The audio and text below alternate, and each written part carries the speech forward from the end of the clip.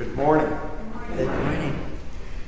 Today we prayed that the church, gathered in unity by the Holy Spirit, might show forth God's power among nations. For 20 years or so, the rite of holy unction, or the laying on of hands and anointing with oil with prayer for healing, was a regular part of the Sunday Eucharist in my parish, coming sometimes after the prayers of the people and sometimes in place of the prayers of the people. At first, there were some who were indignant and said there are 6 days on which you can come to be healed. Come on those days. But we decided that Jesus' teaching on that matter was pretty clear. So the healing ministry became a regular and important part of our mission and identity as a parish community. The church's healing ministry was not native to me. As a cradled Episcopalian, I hadn't given it much thought. If I was aware of it at all, I associated it with tent show revivals or TV evangelists who seemed to me more like pious snake oil salesmen than disciples of Jesus. My first introduction to the healing ministry, however, was fairly dramatic. It was in the school dining hall during lunch in my first year at seminary. An upperclassman who had come to seminary after a career as a commander in the Navy rose to thank his classmates for their prayer for his daughter. She was 35 years old, a mother of 2, in the hospital for a malignant, inoperable brain tumor. On Sunday night, members of the seminary community had held an all-night prayer vigil for her, and on Monday morning, her doctors discovered that the tumor had burst and was gone. Well, it wouldn't be going too far to say that blew my mind. It shattered my worldview. I know that correlation is not causation, but as Archbishop Temple once said, all I know is when I stop praying, the miracles stop happening. The first thing I did was reread the New Testament.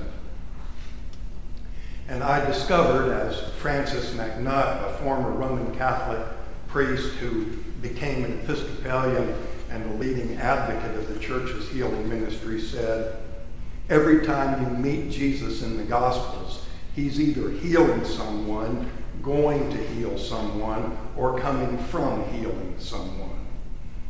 Jesus didn't heal just to show he was God, he said. He healed because he was God. There was an active healing ministry in my first parish, including a chapter of the Daughters of the King devoted to intercessory prayer, and a chapter of the Order of St. Luke, which began in the Episcopal Church but had become an international and interdenominational order devoted to the study and practice of the healing ministry. I remember that there was a member of my EFM group who told a particularly moving story. He was an engineer at the nearby Pratt & Whitney plant. He was literally a rocket scientist. And he had been an atheist, but his daughter, who was about 13 at the time, suffered from epilepsy.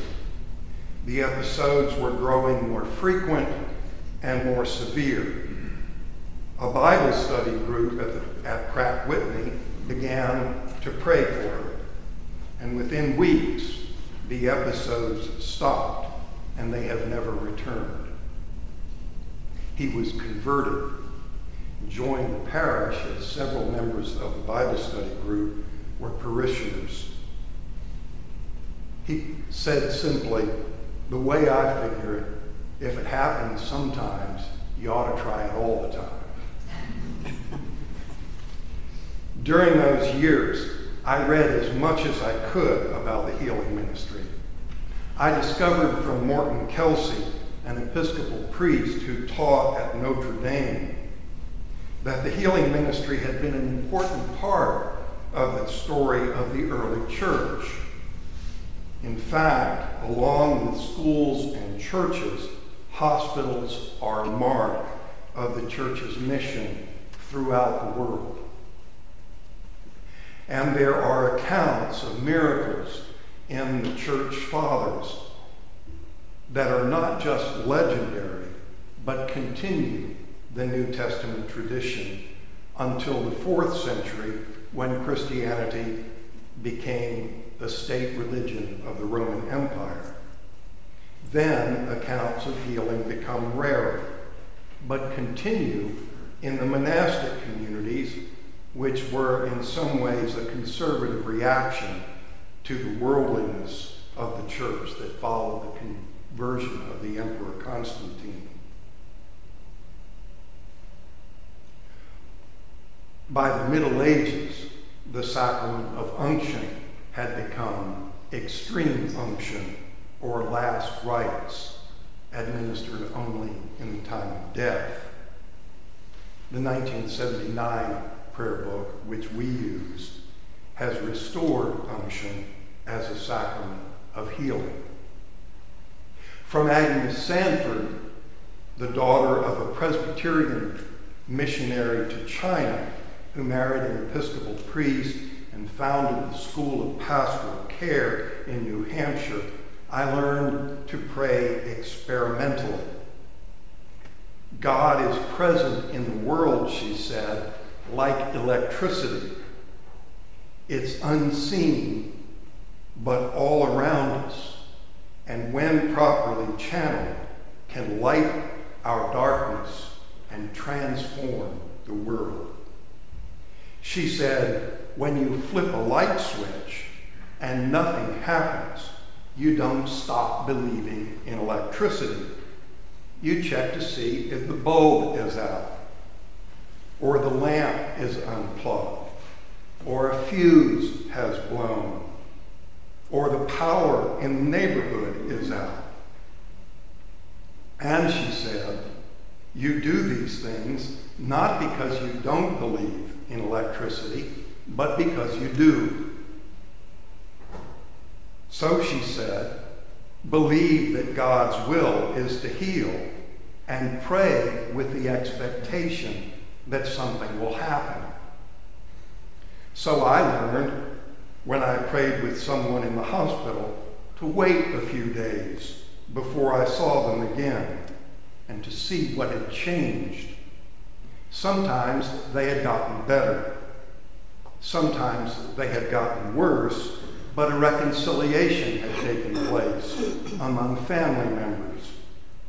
And so I learned that the goal of healing prayer is not to persuade God to do something he didn't want to do, but to become a part of what God is doing. As Jesus prayed in the Garden of Gethsemane, not my will, but thy will be done. And I learned that no matter what happens, prayer transforms the prayer, as well as those for whom prayer is offered. Once I had a parishioner who developed cancer. We prayed for her, and her cancer went into what the doctors call spontaneous remission. Then, some years later, the cancer returned, more virulent than before, and she made an appointment to talk about her funeral. When she came in, I said, "Fran, I'm so sorry we have to have this conversation. But she said, don't be sorry. I was not cured, but I was healed. The prayers of this congregation have completely changed me. And if I had to go through what I've been through to be as I am, it would be worth it. And it was true. She was a completely different person than she had been before she got sick. During the season of Pentecost, we celebrate the life of the Holy Spirit within the church. We hear the stories of Jesus in the gospel not just because they tell us who Jesus is, but also because they tell us who we are as members of the body of Christ, which is the temple of the Holy Spirit. Jesus is the revelation of the truth of God, and in Jesus we see that God's will is always to heal and to save and to give new life to all who put their trust in him. As Jesus did, we are to do. Not by our own power or piety, but in the name of Jesus. For God was in Christ reconciling the world to himself, but he has given to us the ministry of reconciliation.